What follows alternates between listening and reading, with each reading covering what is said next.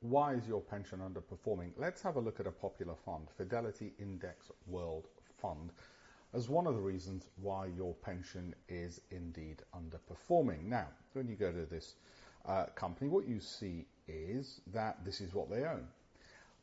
Not bad. I own a lot of those as well. Fidelity World Equity. Okay, world. Well, it's not really world, is it? It's really American tech that they've gone for.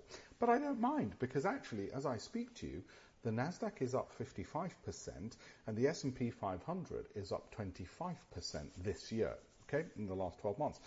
And given that they've got stocks in there, how much do you think this fund was up? Do you think it was up 55%? As it should be with these stocks, or at least 25%, same as the S&P? Neither. It's up slightly above 15%. Hang on. It's got the right stocks, even if the title is World Index.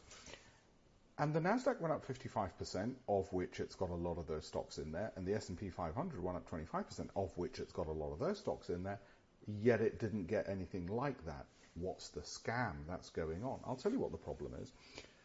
Fund managers like this are huge. You've heard of them, haven't you? They market, they get $1 trillion of assets under management. So they've got to divide that money up into a lot of companies. Basically, what they've done is they put too little in. I mean, look at this. Into Tesla, they put 1%. Now, we bought Tesla in January, got about whatever it was, 150 odd percent return.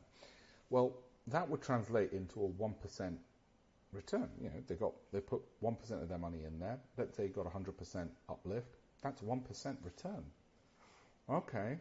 I thought they're supposed to be clever. If they're so good, why do they need to spray and pray their money so far, so wide? Why can't they do the Warren Buffett thing, which is put all your eggs in one basket, watch the basket? And you might say, well, you never know if these stocks would have fallen. Well, wait a minute. That's a full-time fund manager. He can keep a bloody eye on it to see if it's going to fall and whether or not he should exit. Now, I've written about this in my Financial Times columns.